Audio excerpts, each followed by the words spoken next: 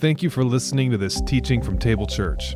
We're in our Advent series right now called How to Hope Again. Now, it's been said that we live in a hope-sick world. That means that hope is hard to find, and it's evident in everything from our emotional lives to our political discourse. We need to learn how to hope again, and there's no better time than Christmas. So if you're near the Des Moines area this holiday season, we'd love to have you join us at our Christmas Eve service. It'll be at 6 p.m. at the Des Moines Community Playhouse. You can learn more at tablechurchdsm.org. Now, please enjoy this week's message. Good morning. Our scripture today comes from Matthew chapter 1, 18 through 25. This is how the birth of Jesus the Messiah came about. His mother Mary was pledged to be married to Joseph, but before they came together, she was found to be pregnant through the Holy Spirit. Because Joseph, her husband, was faithful to the law and yet did not want to expose her to public disgrace, he had in mind to divorce her quietly. But after he had considered this, an angel of the Lord appeared to him in a dream and said, "Joseph, son of David, do not be afraid to take Mary home as your wife, because what is conceived in her is from the Holy Spirit. She will give birth to a son, and you are to give him the name Jesus, because he will save his people from their sins." All this took place to fulfill what the Lord had said through the prophet. The virgin will conceive and give birth to a son, and they will call him Emmanuel, which means God with us. When Joseph woke up, he did what the angel of the Lord had commanded him and took Mary home as his wife. But he did not consummate their marriage until she gave birth to a son, and he gave him the name Jesus. Once again, everybody, good morning. It's good to have you here today. And as we get started, I want to remind you of our Christmas Eve service, naturally on Christmas Eve, which is on a Saturday this year. And so Saturday at 6 o'clock right here, and then we will not have Sunday morning service on Christmas Day. All right, just in case you were really ambitious. Not that I expected there to be a line out the door, but on Christmas morning, we will not have service here, so please don't come. However, the next Sunday, New Year's Day, we will have service. So get to bed early, come to church, all right? And also, our Christmas Eve service is going to be great. It always is. It's one of my highlights of the year. The kids are going to have a special role in the service this year. And in fact, they're going to be practicing on stage, parents, after church. So in case you might have missed the email or forgotten, after church is over today, you can just stay in your seat and they'll bring your kids out here and they'll do a quick run through. And if you just really like cute things, then you can stay and watch too. It's up to you.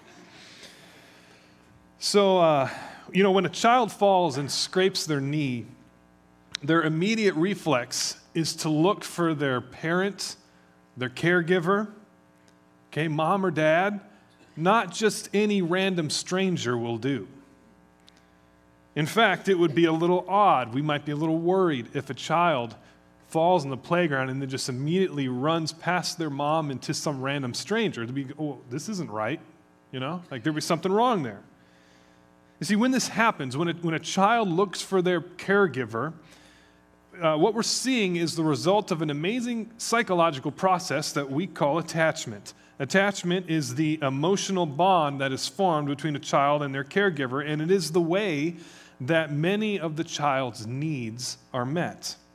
You see, when a child who has truly made a healthy attachment encounters something painful or scary, their reflex is to immediately look for that caregiver, and this happens faster than the speed of conscious thought. They're not thinking to themselves, well, I should probably go find my mom. No, it's just something inside of them is saying, Mom, now, right? Before they even sometimes realize that they're hurt. That something scary has happened, and they know that they need their mom or dad or their parent or their caregiver. Even in the first years of life, every time a baby cries, the caregiver comes and comforts the baby. The baby's hungry, they get comforted. They're scared, they need a diaper change, they're comforted.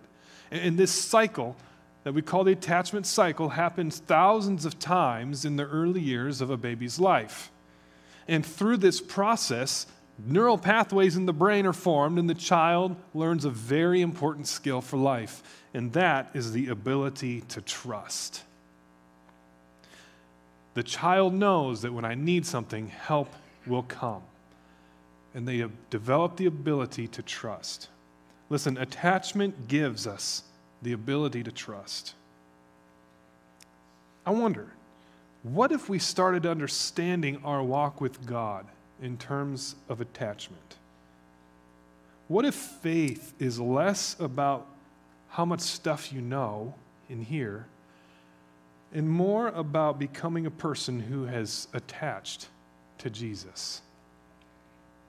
This means that we would be the kind of person who, when something difficult comes along in life, our impulse, our reflex, our gut reaction would be to reach out to God. Rather than question or doubt or despair, we would have a built-in reflex to reach out in trust to our Savior that would appear in times of confusion. Jim Wilder is a psychologist, and his work has been to apply this concept of attachment to our spiritual formation, to our discipleship, our relationship with Jesus. And I think that that understanding it this way can help us understand the Joseph story in some new ways. And I want to talk about that a little today. Our Advent series we're in right now is called How to Hope Again. We've talked about hope in times of doubt, in times of despair, in times of sadness, in times of longing. Today we're going to talk about hope in times of confusion, because there's no doubt that Joseph was probably a little confused when he found out that Mary was pregnant. And for many of us, times of confusion become like a faith crisis. We think, well, I wasn't supposed to be this way, or God has abandoned me, or something like that.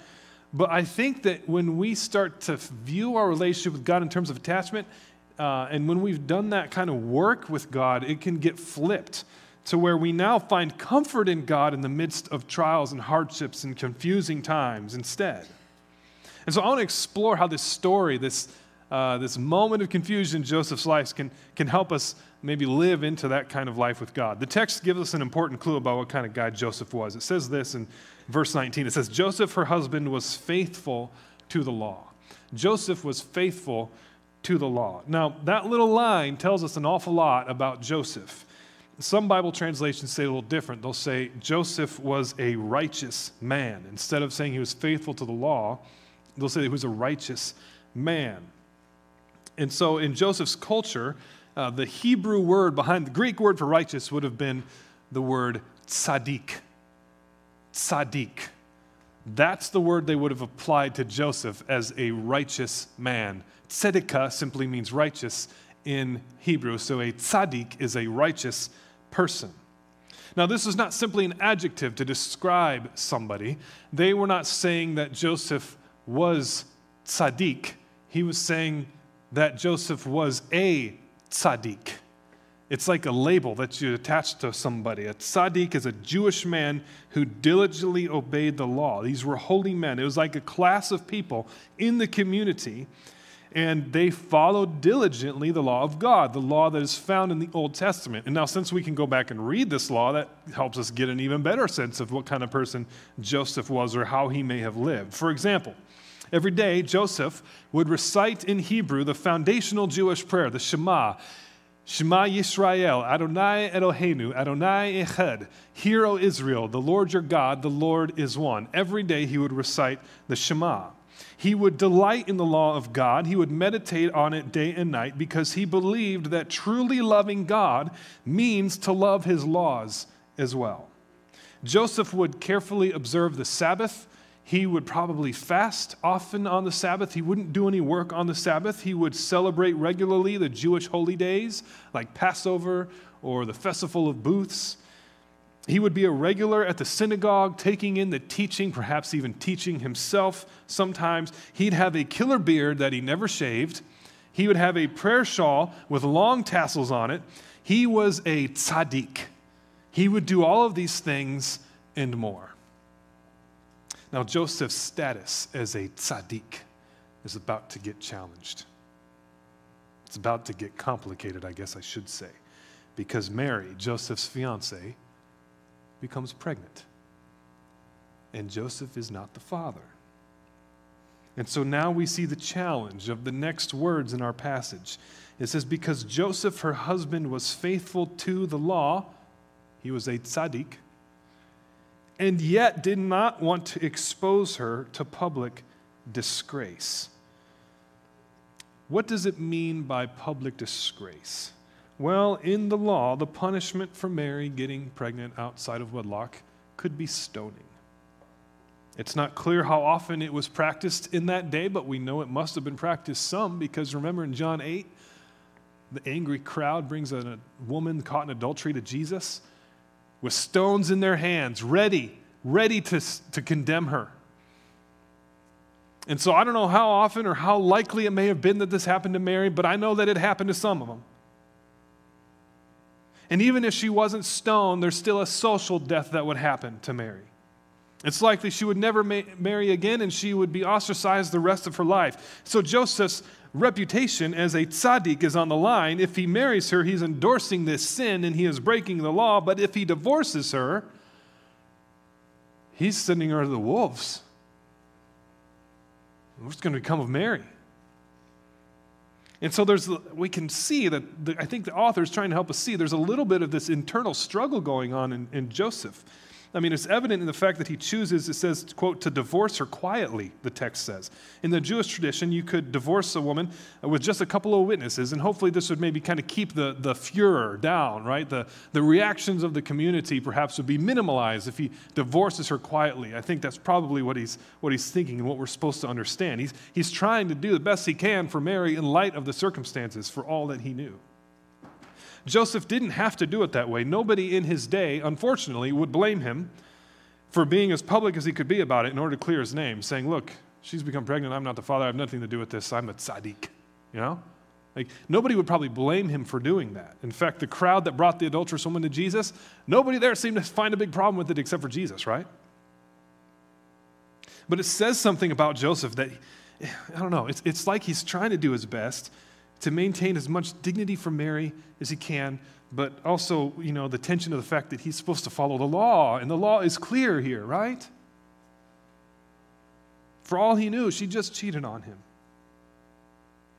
And so what I think we're learning about Joseph is that he is a tzaddik in, I think, maybe the fullest sense of the word. Like he's a righteous man, not just that he follows the law, not just that he knows the law, but that he actually has a heart of love, who wants to do the right thing by God, but he's confused in this moment as to exactly what it is. Joseph, I think, really did have a loving attachment to God.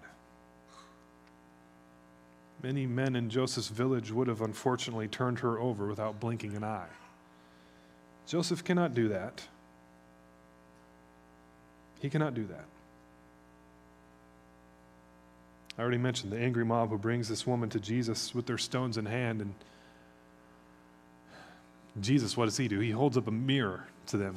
He says, let he who is without sin cast the first stone. And then they realize they see themselves, and one by one the stones drop to the ground as they drop them and leave.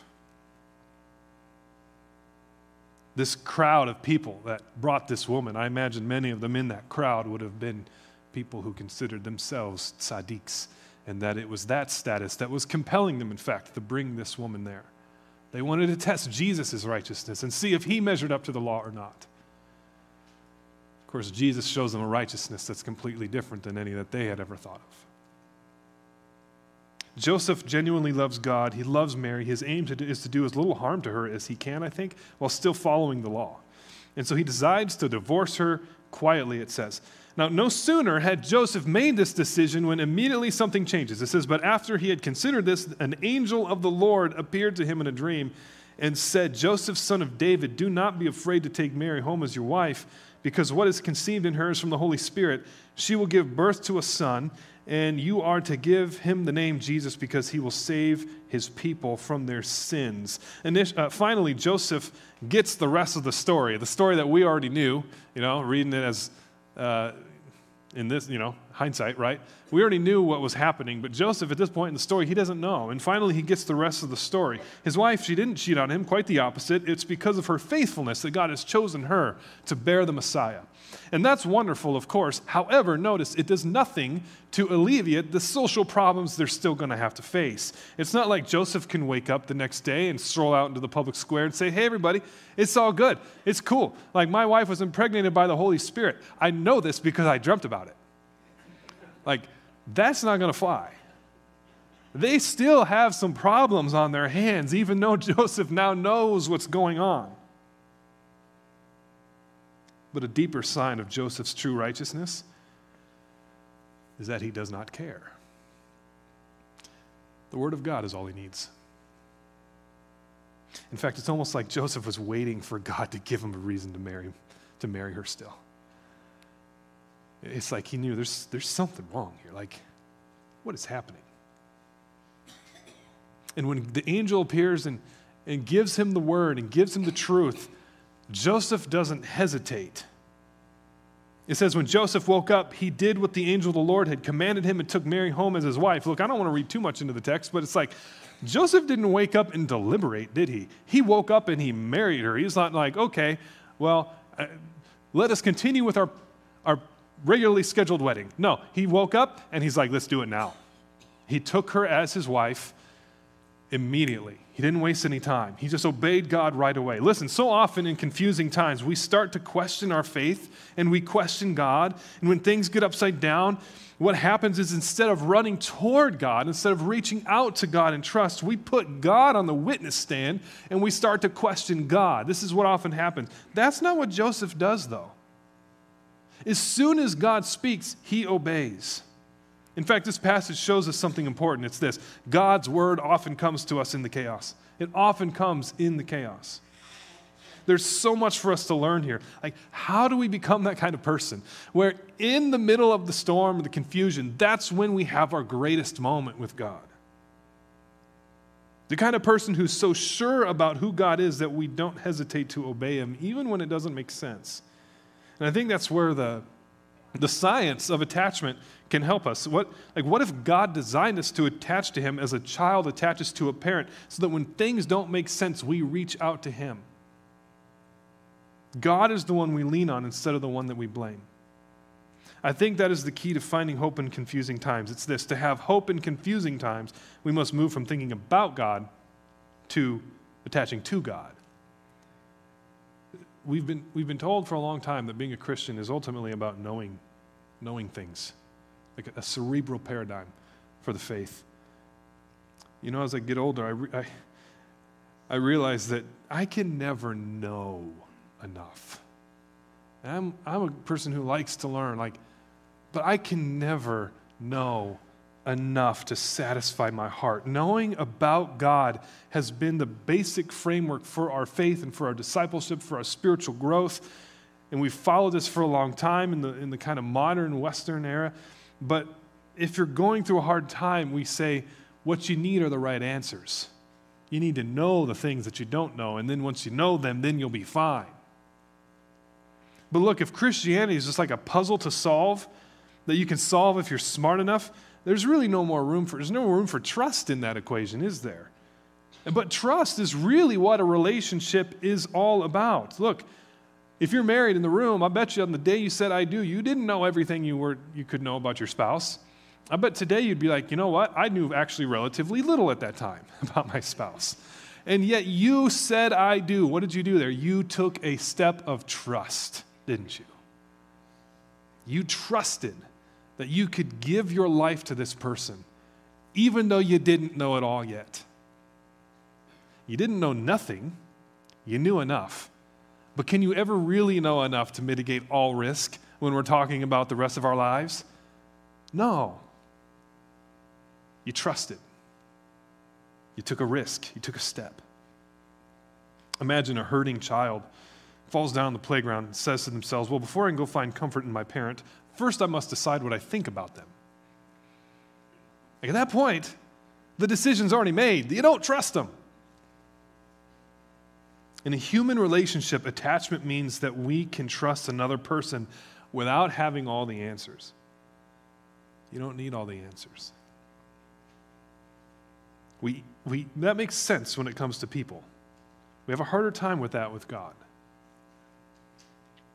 And yet it's the very example of faith that God gives us in the Bible.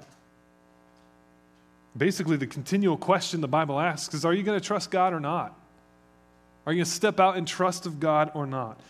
Kierkegaard was famous for his biting critique of the Christianity of his day. He would often notice how the pastors, he lived in 19th century Denmark, the pastors of his day would often preach about reasons for Christianity.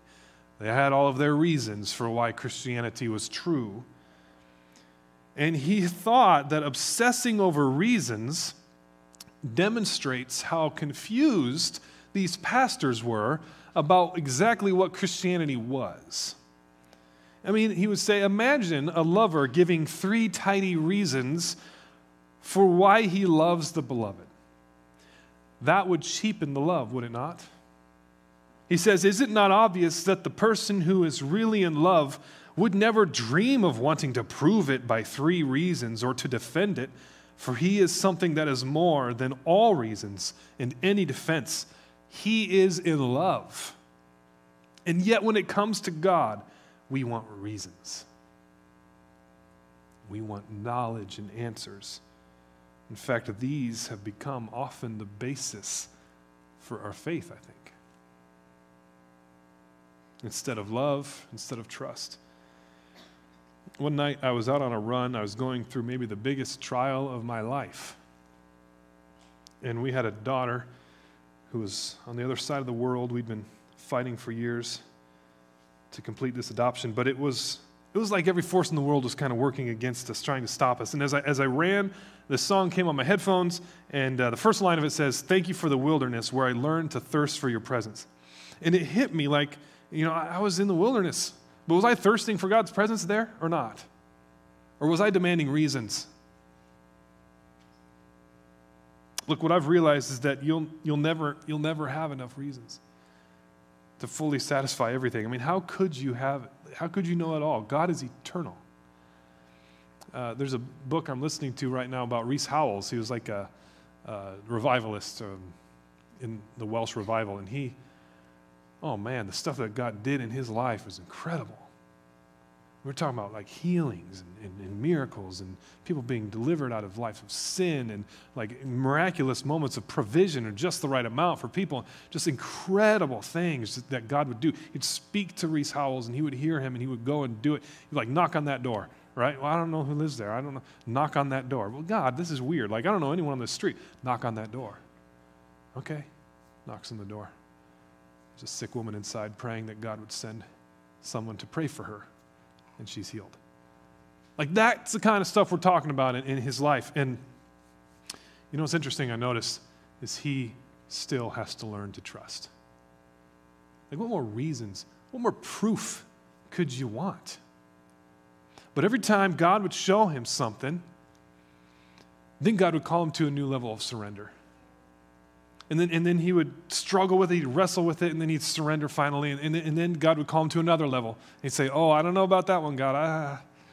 And he'd stay up all night. He'd pray, he'd fast, and be on his knees. And finally, okay, God, I surrender. And God would do something. And then God would call him to another level of surrender. He's like, oh, God, I don't know if I can do it. And on it would go.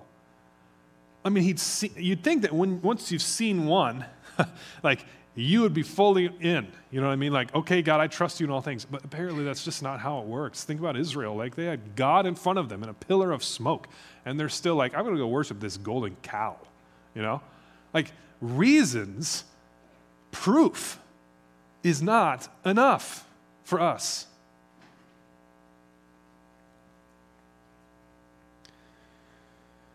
As I ran that night, I made the decision that I wanted love over reasons. It's not that I don't think reasons are important. I'm going to talk about that in a second. But look, every act of trust involves at least some risk, and you cannot risk if you don't first trust, and you cannot trust if you have not attached to the God who's calling you to trust. Some people will hear what I'm saying, and they'll think that, well, okay, this proves that Christianity is irrational. And I'm like, you bet it is. Think about it. I'm talking about a God who became a baby, who died and came back to life. Like, yeah, it's crazy. It's utter nonsense. It's even offensive if it's not true. Now, don't get me wrong. There are lots of reasons to believe. Reasons that God is real, reasons the resurrection really happened. I don't know how you get everything that we see in the universe is contingent upon something else for its existence, and the universe itself is that way as well, which suggests the existence of a non-contingent reality, which I call God. You ever think about consciousness? Just how crazy that is? there's like this, you can intend something. You ever think about the category of intention? Like, what does it mean to intend? This music stand can't intend anything. You know, like a vat of chemicals cannot intend to do something. We hear a lot AI, artificial intelligence. It's a little misleading because intelligence, I don't know about that. It can't intend. The intention is to willfully and freely choose to pursue a direction, a telos, a goal, an end. And that's only something a conscious being can do. We can only intend, and I don't know how you get intention out of a vat of chemicals or a pile of matter. If you don't have, I don't know, a fountain, an eternal fountain of consciousness from which all consciousness springs, which I consider to be the ground of being, or God. Anyway, I've got reasons, okay? Like, we've got reasons for this, but here's the thing. Thinking about God, having reasons, trying to prove God, these things are as close to Christianity as checking my email is to reading Shakespeare. Like, sure, that's part of it, but you know what? It's not even close to all of it. We got to learn to trust, to love God. That's what it is. I don't care how much you know. If you don't love Him, if you don't have that attachment to Him, we're missing it entirely. And so I've been trying to change my faith foundation from reasons to love. How silly would it be to lay out my reasons for God, to why I love God? Just like how silly would it be to lay out my reasons for why I love Natalie? She's my wife. I've given myself to her, and I love her. To break it down, to atomize it down into little reasons would cheapen it, would it not? And so I want to make this transition in my faith, and I've got a few suggestions for how we can start to do that. Number one, I think it's important for us to see God smile. We must learn to see God smile. There's studies that demonstrate the importance of seeing a smiling face. When somebody smiles at you, it's like things light up in your brain and pathways are formed, and you start to learn that you matter and that you can trust, and you become a whole and healthy person. And so, look, if we can't trust someone, then we're going to have a hard time attaching to that person. In fact, it's impossible. The Old Testament often talks about when we're in the presence of God. You know, the original language is literally saying before the face of God. That's like the literal translation of the Hebrew there. When we're talking about being in the presence of God, it's before the face of God. And you see it sometimes like in the classic benediction in Numbers, the Lord bless you and keep you and make His face to shine upon you. Like that's basically saying, may God smile at you. You see how important that is? And so one thing that Jim Wilder suggests is that when you pray, this is going to feel awkward at first, but when you pray with a smile on your face. Pray with a smile on your face. Literally make yourself smile. Because as you do it, it will remind you that's God's smile for you. That's how God feels about you. You can't smile and not feel a change physiologically. Like it just releases something in you and you feel better. Just smile and you feel better. And when you do that, you start to realize, oh, this is the way God feels towards me. Wow, that's awesome. See God smile. Number two, you need to replace your system with a someone. Replace our system with a someone. Our impulse is to always make God into a system of thought, like a series of doctrines, logical proofs, this kind of thing. But Christmas is where our systems are smashed by a someone. God did not come as a system, He came as a someone. He came as a baby. The Bible's clearest answer to our questions about confusion in life is not to give us a system to sort it all out, but for God to make Himself a face in the midst of it all. Like when you pray, you do not pray to a system, you pray to a someone. You cannot attach to a system. You cannot love a system, which is why it's a good thing Christianity is not a system. It's a story about a someone who came for you. And so you got to keep this central to your faith. Like never let go of the personal nature of our God, that He is irreducibly relational. That's why we exist, because God is a relational God, and that is at the heart of who He is. It's not like a auxiliary or add-on to His character. It's like, no, it's like central to who He is. God is in His very nature, as a Trinitarian God, relational. And number 3, look for God in the chaos, not at the end of it. Look for God in the chaos, not at the end of it. For Joseph, if he had held on to say, well, God, I'll get back to you when I'm done tending to this matter. Look for God in the chaos. As we learn from this, sometimes it's in those moments. Notice Joseph decided to do the best he could with what he had. He'd made as best as he could tell the holy, the most righteous decision in the moment to divorce her quietly. And that's when God spoke. There was a little act of surrender in Joseph, and that's what God used. God spoke in the chaos, not at the end of it.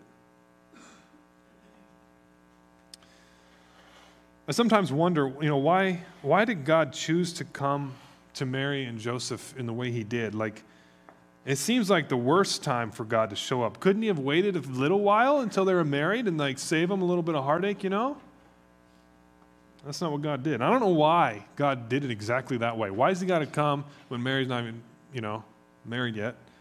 And she's pregnant all of a sudden. I don't know the answer to that, but look, you know what I do know? Is that having done that, it means that Jesus was literally in the storm with them. Literally. Because as it went with Mary, so it goes with the divine fetus. If stoning is her destiny, so it is for Jesus. Jesus is literally in the storm with her. And so the prayer exercise for us today is to ask, what is your source of confusion right now, your storm or your thing that you just can't see out of right now? Where is Jesus in it? And to see him smiling at you even through it. To ask what God might have for you in it, and how might your love and trust for him grow. And so whatever kind of storm you're in, whatever confusion you're in right now, let your posture not be one of turning your back to God, but one of reaching out to him as a child does to their parent. And let us start to attach to God so that when those storms come, it's not a battle within us of whether or not God is there, whether or not he's with us, but that we have formed an attachment to our loving God that through days of prayer and relationship and dwelling with him, that now we know who he is, where he is, and what he wants of us. How might your love and trust for God grow today? The hard truth is that times of confusion are also the times where our love for God can grow the most and our trust for him can grow the most. And so if you're in that situation now, I'm sorry, but you also have an opportunity to attach to God. Would you pray with me? Lord, I ask that right now, that we would be able to see you in our storms, that we'd be able to know that you are there, and that would be the source of our hope.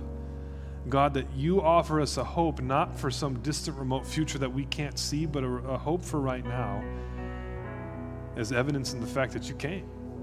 And Christmas is all about the reality that you have arrived. And through your Spirit, you are still here. And so for anyone here right now, Lord, that is in a difficult, dark, confusing time, I pray, God, that you would just impress upon them where you are in it. Let them see your face in it. Let them see the love in your eyes. And for them to know that just as you were in it with Mary and Joseph, you're in it with them too. That we love you and praise you for all that you've done and continue to do. In your name, amen.